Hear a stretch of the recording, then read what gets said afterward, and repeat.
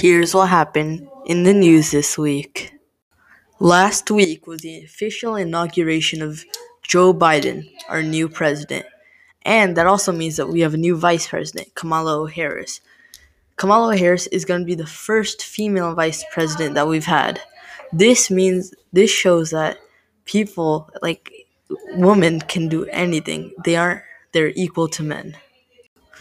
Some things Joe Biden did in his first week of office was allowing soldiers that are trans back into the military. This is like a huge step for LGBTQ members.